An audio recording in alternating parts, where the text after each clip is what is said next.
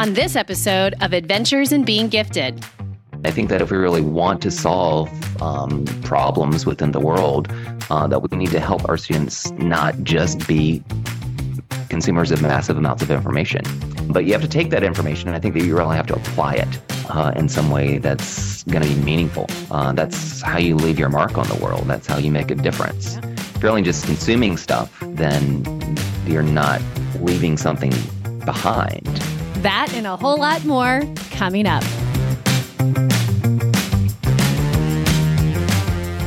Today on Adventures in Being Gifted, we are talking about creativity, curiosity, and a little bit of technology. Our guest is a self-proclaimed geek.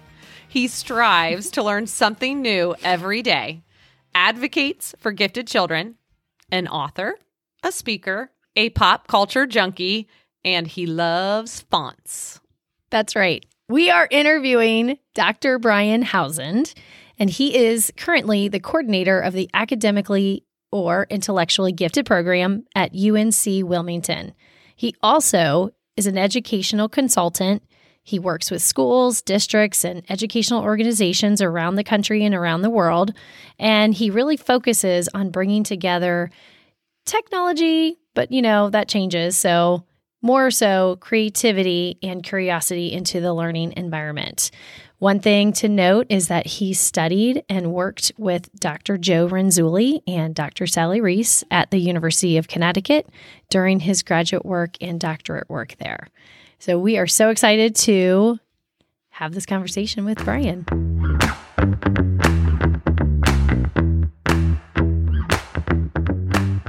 Welcome, Brian. Thank you so much for being with us today. It is an absolute pleasure to be here with y'all. All right, we want to play a fun game that's inspired by one of our favorite podcasts, Smartless. It's called Quick, Quick, Quick. So we're going to give you a category, and you need to give us 3 things, and preferably your favorite, from that category. Oh, I am really nervous about this. So we'll see how it goes. All right. The first category is movies. Quick, quick, quick. Movies. So we will go with Star Wars, 2001, and Toy Story. All right.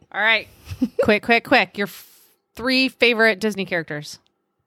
3 favorite Disney characters. Well, I mean, we could start with Mickey and go with that. I am also very fond of Moana, and let's go also with Sadness. Oh, yes. All right, next topic. What are 3 things you think people should know about gifted education?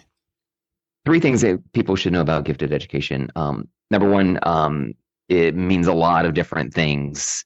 I am very fond of the phrase when working with my students when they're learning about gifted education of the phrase, it depends. I use that over and over again because people start looking for a definition and they try and make it this very simple thing. And it is way more complicated than it actually is. Thing number 2, giftedness exists over the span of a lifetime. It's not just gifted students. It's not just gifted kids. You can be a gifted adult. Thing number 3 is that gifted individuals exist in every setting. There are people that excel, people that are in need of more. And I think that we need to start recognizing that talent and that potential and really looking for ways that we can develop that in every single setting. Let's be sure to come back to that. I was just thinking that. Yes. We will definitely come back to that. Those were such great answers. All right, last one. Quick, quick, quick. 3 favorite podcasts. 3 favorite podcasts. I really like the podcast that Ken Jennings does with I'm totally like blanking on the name of it. I feel like that I need to learn it up. It's called The Omnibus.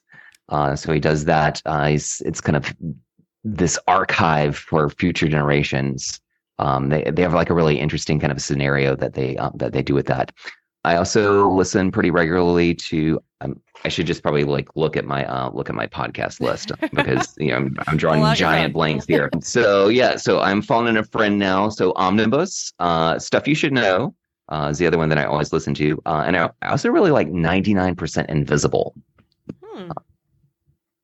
Never heard of that one. Yeah, so it's really about kind of the design of pretty much everything, things within the world that we don't think that are necessarily designed, and really kind of the process that goes into that, because there is intentional planning in absolutely everything that we interact with. And the best kind of design is when it is 99% invisible, that it just completely goes away, and that we don't focus on kind of the structures that are in place, but that it just functions without us necessarily having to think about it. That's a good point. Yeah. Good point. Nice. All right. How do you like the game? It would be more fun to be on your side of the microphone than to be on this side. If you come up with a quick category for us later, feel free to interject. You're welcome to play it now that you know how to play. It's always good for a little icebreaker. I will definitely throw that out at some point. Okay. All right. Well, can we go back in time and have you tell us a little bit about your background story? Because you have a pretty incredible bio on your website. And what caught our attention was the fact that you managed a video store in Atlanta, then became a teacher, which we'd love to hear a little bit of that tidbit. And then you ended up going to grad school and getting your doctorate at UConn. And then obviously working with Joe Ranzulli. So that is pretty cool stuff. We want to know all about it. Yeah. So do you want the super long version or the super short version? You tell us. You pick. Depends on your time. Okay. Abridged with some fun facts. Yeah. We will go with some fun combo. Facts. So I'm an only child. I grew up in gifted programs. I am also the first person in my family to graduate from college. Congrats. And so I went to the University of Georgia, and I wanted to be the coolest thing possible as a major. So I majored in English. So I got that degree. At that point, I realized that I was qualified to do absolutely nothing.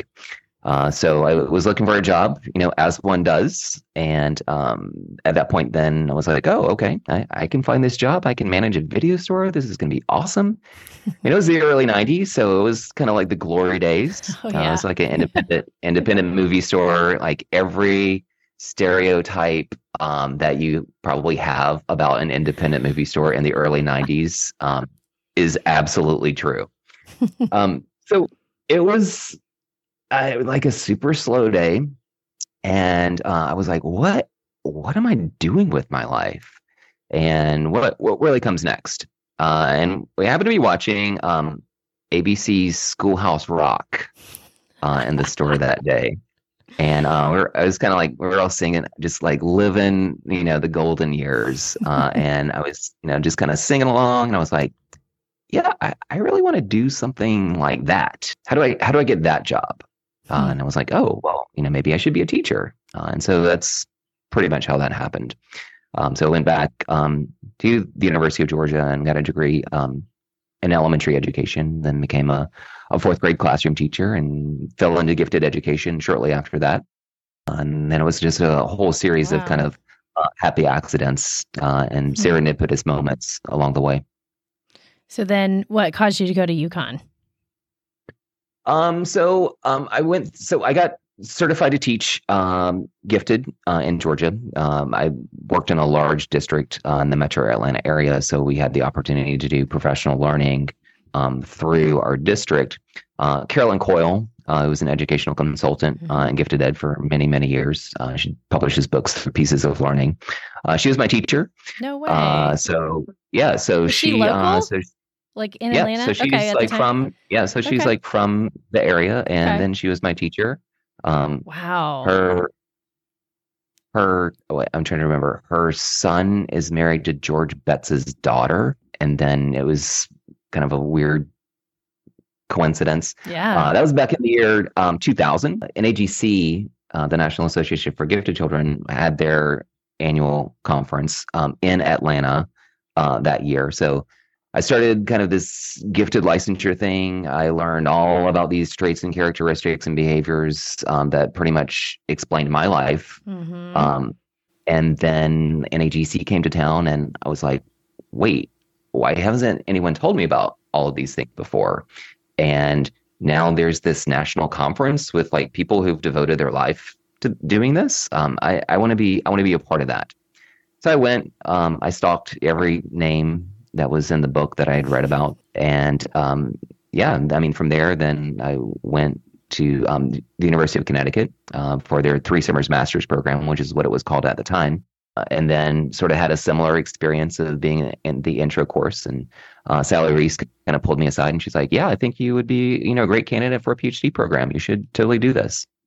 And it's like, yeah, all right, well, we will do that. While in 3 summers, I also met my wife. She was a year ahead of me. So I was in Georgia. She was living and teaching in California, and we met in Connecticut. And then we both, after we finished the program, went and started the PhD program together at UConn. So it's been a pretty fun ride. That's a magical story. All right. So now, fast forward to today, we know that you are an education consultant and you also work at UNC Wilmington. So what else kind of do you do on a daily basis that our audience needs to know all about? I do a lot of different things, and I would not recommend doing that. Oh. On the day-to-day basis, sometimes it's pretty confusing. I think that for many of our gifted learners, we see that they have this thing called multipotentiality. There's a variety of different things that they are really interested in, and they want to go in 1,000 different directions and do all of the things. I am really trying to come to terms with I can't do all of the things. And I try and focus on the things that I really want to do versus the things that I don't want to do. And I know that comes from really a place of privilege. I feel incredibly fortunate to be able to get to do that.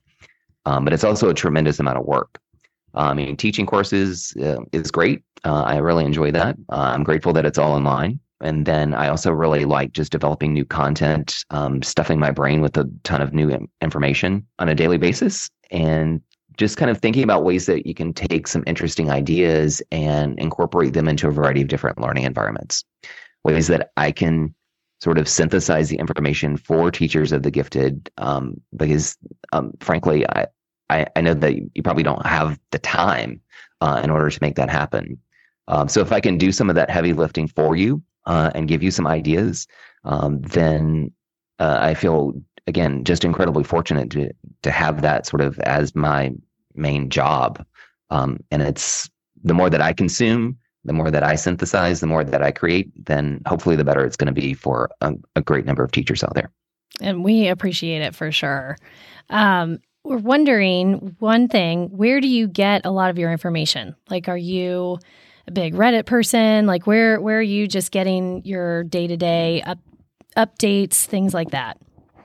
Yeah, I subscribe to a bunch of different kind of email news lists. I have like several different kind of news feeds that I go through on a pretty regular basis.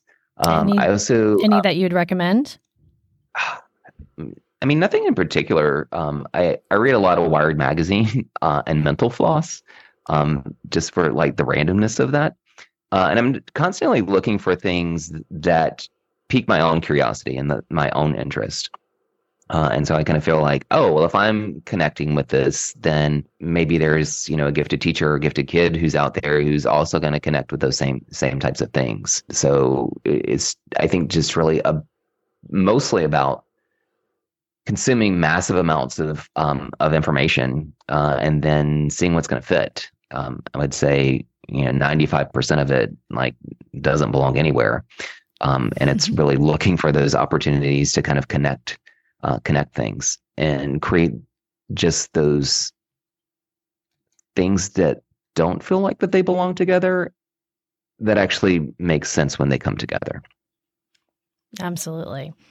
So you are best known, at least in our gifted world, of your passion for creativity and for curiosity. So do you mind just kind of telling us how you got to be so passionate about it?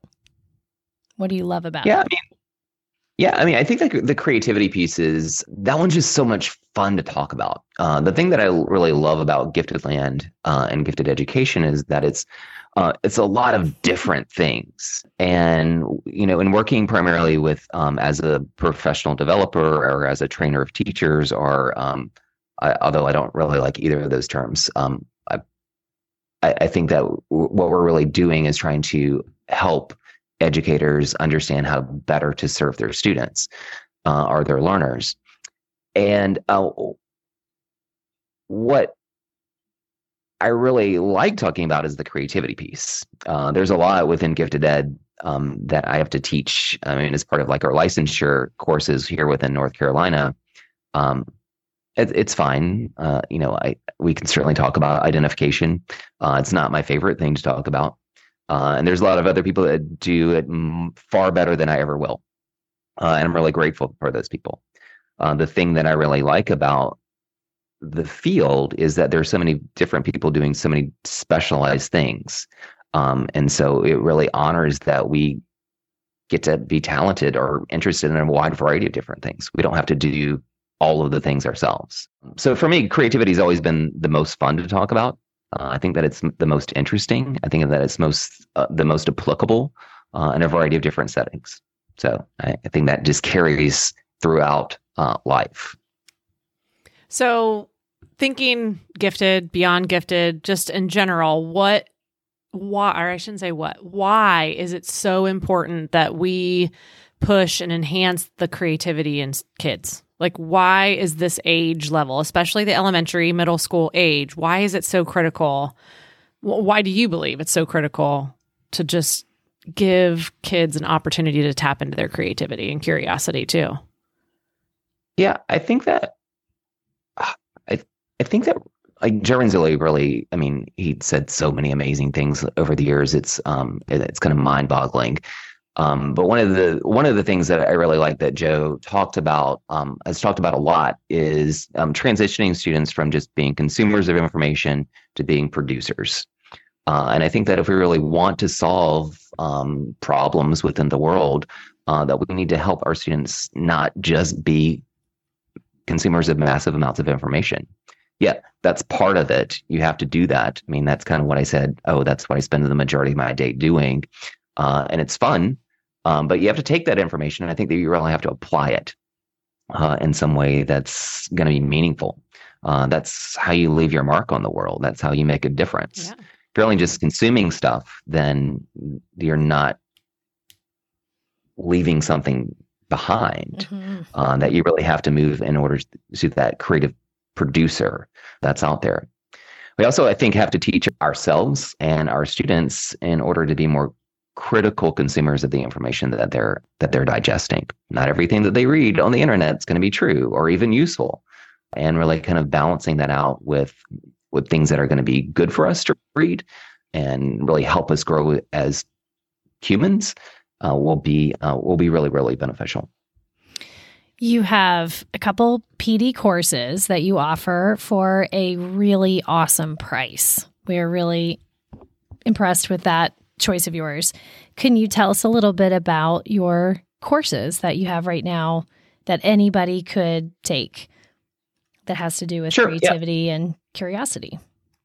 Yeah, absolutely. Thank you for asking about that. So during COVID, and I was really looking for some ways to deliver professional learning in some different formats. So I created a couple of these during that time, working on a couple of others that will be released hopefully within the next few months. And what I wanted to do is essentially take what I would offer in like a 6-hour in-person professional learning workshop and transform that into something that would take place in an online environment. During 2020, I was getting asked to do kind of a lot of webinars, a lot of like, oh, can you deliver some professional learning for us? And we want it to be like a 6-hour on Zoom, sitting all day kind of thing. I was like, no, I cannot do that. I will not do that. That is a horrible, horrible idea. Please, no, just don't do that. Rethink. And so I was like, there's really got to be a better way. And so, I took what I knew about adult learning. I took what I knew about instructional technology and just curriculum design.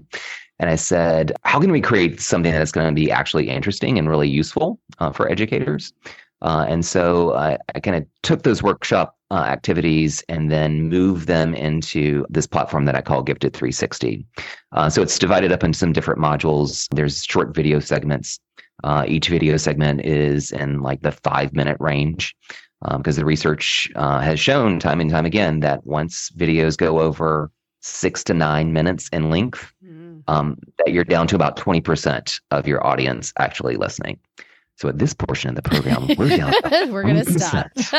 No. And so you really have to deliver that information, make it interesting and meaningful, give the people something to do, kind of reflecting on it, pausing, making it very applicable as they move through that.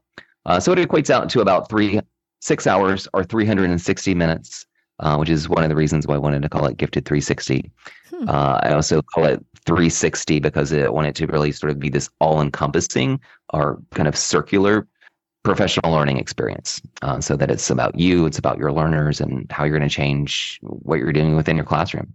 I also wanted it to be super affordable, as you mentioned there, Jill. Yes, thank you. So we all are thanking you. So I figured, hey, it's about 6 hours. Let's price it at $59, which works out to about $10 an hour. You get professional learning credit out of that, and it's way cheaper than going to most in-person conferences. For sure. You got that. And you don't have to get a sub. Right. So throw out your website for us real quick. Where do we find these courses? Yeah, so it's over at gifted360.com. That's gifted360.com. Awesome. Let's dive into some AI, Chat GPT, because I know that is a hot topic for just about everyone nowadays. And as you said earlier, things like that are changing by the day. And we just want to know kind of where you're at with it. And of course, give your pitch for it, because we have some colleagues that are a little hesitant to try it or to even use it as a tool. So just give us your spiel. Yeah. So early on, like within Gifted Land, the thing that I was kind of known for first was really talking about technology. And I got tired of talking about technology because it was changing like all the time. And then it was like, oh, Brian's going to go to the conference and Brian's going to show us all the apps. And I felt, I don't know, really kind of like I was cheating, like I wasn't really like doing anything with that. So I kind of stopped talking about it for a while. And then ChatGPT happened, November 30th, 2022. So it's not even at this point that we're recording this, not even a year old. I know, that's what I was thinking. And it has changed absolutely everything. I think that the thing that we have to realize about technology is that it's not going to go away. Every time that we think that it's going to, then it doesn't. It just becomes more integrated into our everyday lives. I mean, back at the turn of the century, we were worried about the Y2K bug, and really a very small percentage of the population owned a cell phone. Smartphones had not been invented at that point. And I've seen this film before. We tried to say, we're not going to use Google in the classroom. Oh, we're going to not use Wikipedia in the classroom. Oh, we're going to stop and try to shut down social media. Like, no, it's there. Our kids are going to use it. We need to figure out how to help them use it responsibly. Also, I mean, ChatGPT and the other AI tools that are out there, I mean, they are incredibly powerful, and they're only going to get more powerful. And I know that scares a lot of people, but let's think about what it is that they can do for us. I mean, they can do things like, say, for example, that you've got a kid who is only interested in Pokemon and also, for some strange reason, archaeology. You could ask ChatGPT to come up with like 10 different project ideas that would meet the student's needs, connect it with your state standards, can have them develop lesson plans, design rubrics, suggest experts within the field that they could connect with. ChatGPT can also do grading for you. It can write letters and emails to your families or community members talking about the great things that you're doing within your classrooms. ChatGPT can serve as kind of a peer tutor or like a thought partner for those students that have like 10,000 questions that you do not have time to answer. Yeah. You can kind of pair them up with that. And I'm not saying that that's the only interaction that they have, but it can help, I think, have some of those curiosity-provoking moments that can carry them over the course of a lifetime, instead of saying, no, I don't have time to answer that, or because, and leaving that as your answer. Yeah, those are really good suggestions. Yeah, and you mentioned when we heard you speak about ChatGPT at OAGC, Well, that's a lot of letters. That was how you can help it with writing rubrics. And there's just so many things that teachers can use it for as far as tools to help in the classroom that aren't letting it teach for you, but do a lot of that work. Yeah, I think that we have to recognize that it's a tool. It's not going to create all of the answers for us. Should not be creating all of the answers for our students either, and nor really for anyone. But I think that it's yet another in a long line of powerful tools that we have access to. And we just have to think about ways that we can use that responsibly. And we also, again, kind of going back to the idea of being a critical consumer. Just because Google gives you an answer, or Siri responds to what your questions are, or ChatGPT is able to spit out, an entire lesson plan or a unit plan like within 10 seconds, it doesn't mean that it's necessarily any good. I think, really have to have that critical eye and really assess what's going on with that, and saying, is this meeting my needs? Is this accurate information? Do I trust it? And why do I trust it? And really evaluating that and using evidence along the way in order to support your thinking. And I think, too, it helps whoever's using it. If we're using it as the facilitator in the room with the students while they're researching, like we have with our third graders, it really helps everyone to become a better question asker. Because if we don't get what we like, then we're just going to ask it in a better way or in a different way.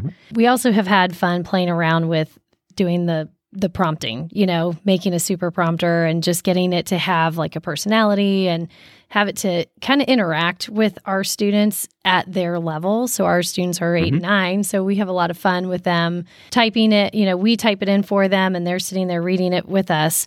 We kind of use it together, but it's just a lot of fun to just see what comes up in the way, the playful way that we kind of program it to do. So it's just a lot of fun. We're having a good time with just testing it out here and there. Obviously, thinking about the age limit and things like that with our third graders, but we are the ones actually typing it in. Yeah, I mean, I think that's really, that's a healthy way to approach it. Let's look at things sort of in this playful manner of like, what's possible? What could this do? And really, I think learning to ask better questions is a skill that's going to carry over in so many different domains. Again, over the course of a lifetime, there's a lot of skill in asking good questions or creating good prompts. And I find that some of my best kind of AI GPT experiences are really when it becomes very conversational.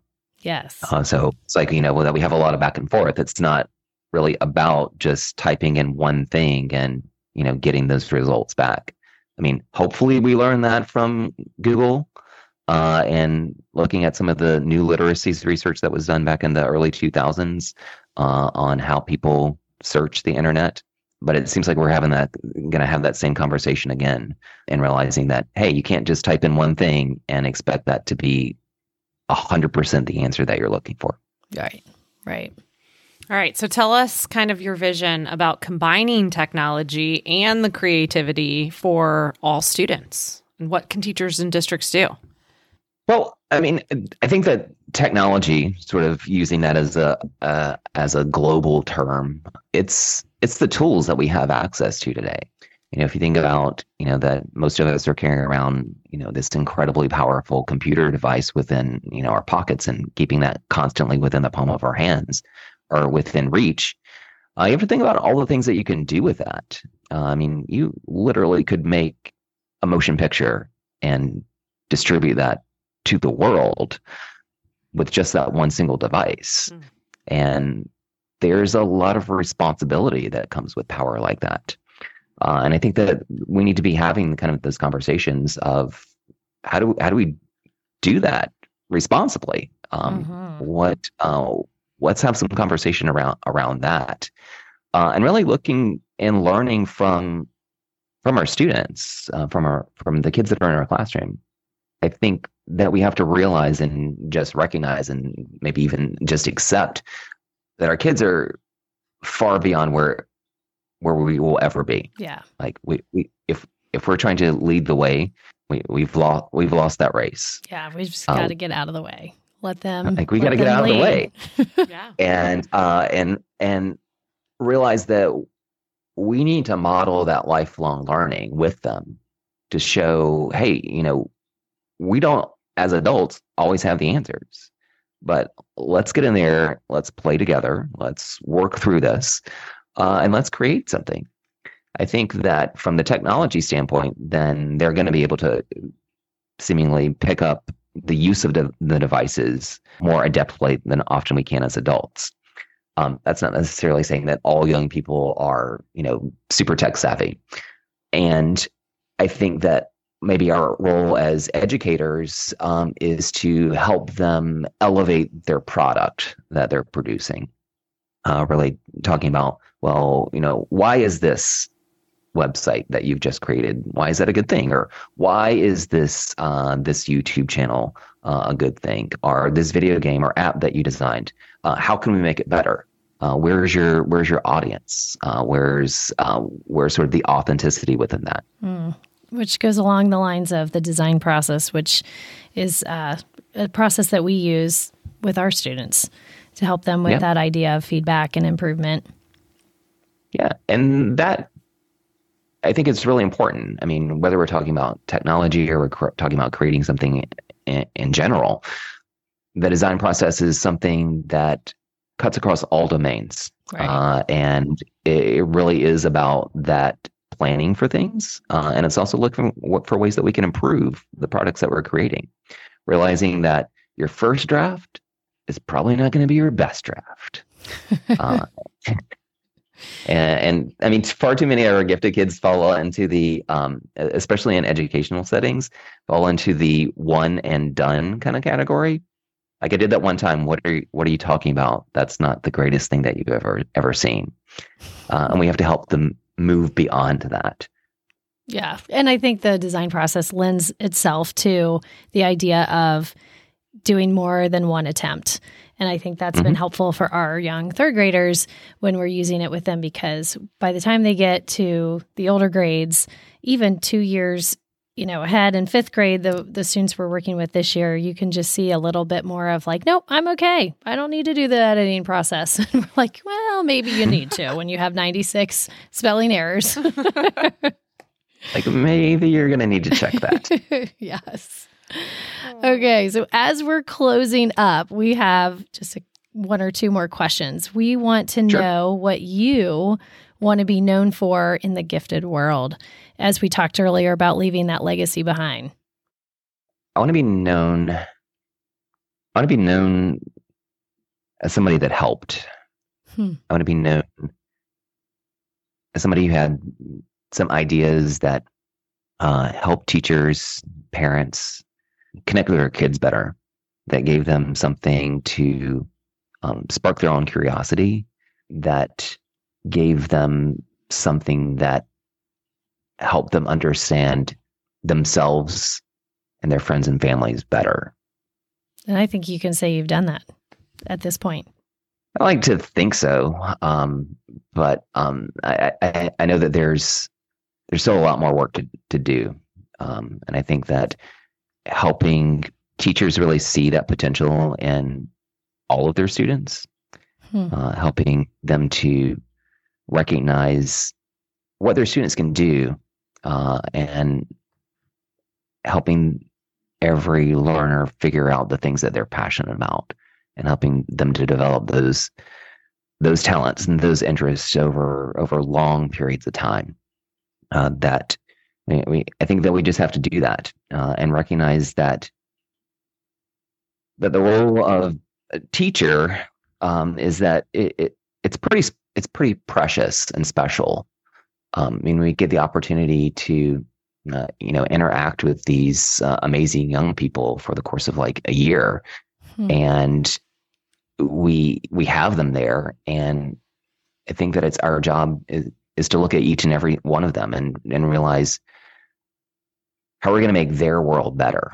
How are we going to help them create these lasting memories, and so that they're creating an impact. And if I can help a teacher, see that potential within the student, then I feel like that I've done a pretty good job. Yes, that is inspirational. And yes, that is something that Jill and I also strive for every single day. And the students that we see, and we couldn't agree more. Like we want all educators to do that, and we hope that they do. Yeah. All right. What is something you wish we have asked you, but we didn't? Hey, I was really hoping that we could have a really in-depth conversation about fonts. Ooh. We did hear you love fonts. I really do love fonts. Tell us more. Fonts matter. Fonts save lives. That needs to be on a sticker. So yeah, I mean, my favorite font, the one that I use pretty much in every presentation, is called Avinair.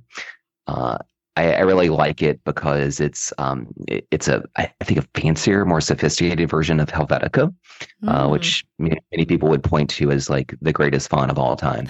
The thing that I don't like about Helvetica, and I know this might be a little controversial, is I don't like the dot on the I. Also the period. Yes. It's either a line or it's like a square. It's a square when you have it like in its heavy weight. Thing that I like about Avinair is that those dots, the period, the dot over the I, it's a perfect circle. Also, the O, the capital O, is just this beautiful round kind of donut, and so that just makes me really happy. It looks really good on a slide, so I'm very fond of that. It. All right, I'm gonna have to try that one out. That is the best last answer to this question that we have had. Yeah. I'm here to please. Oh my gosh. Well, we are going to let you go because you have a lot of work to prepare for NAGC, and we're really excited to hear what you end up talking about at NAGC. So thank you, Brian, for being here with us today. Hey, you are so welcome. Thank you for having me. You can always find out more about what I'm up to over on my website, which is at brianhousand.com. Also, my plan for 2024 is to be much more regular with my email newsletter. So you can sign up for that over on the website as well. I call it Inside Brian's Brain. And it just is me kind of sharing a whole bunch of random things like we've done here in this podcast. That is great. We want to know what you are consuming before or when you produce. Thank you, Brian.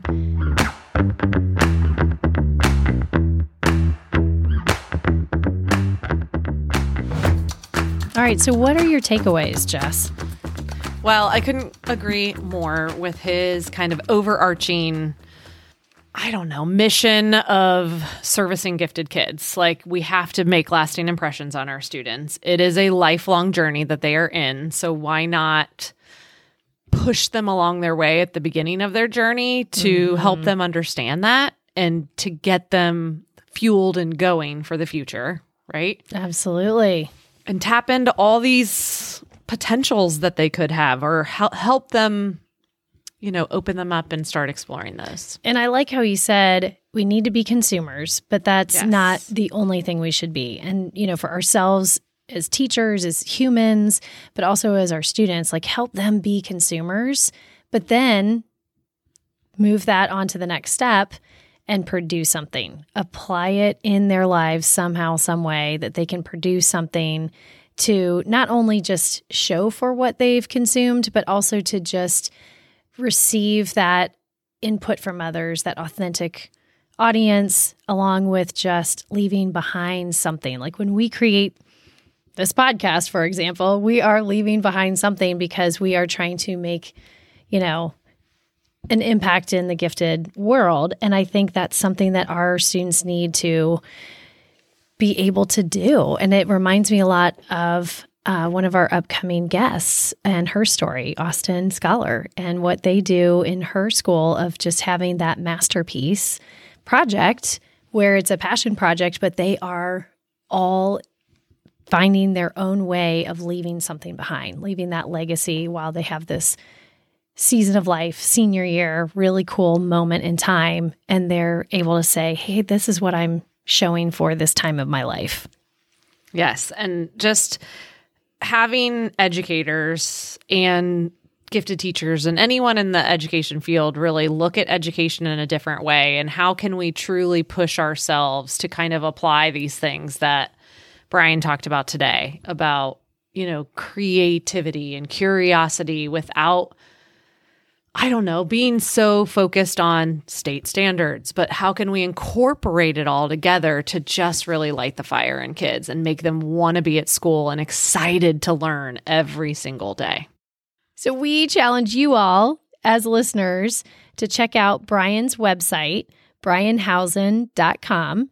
He has an incredible, fun website, and he really lists everything that he already talked about with his speaking engagements and where he's been able to be one of keynotes over the course of many years, his different publications, but even more importantly, the courses that he offers. These are really great courses.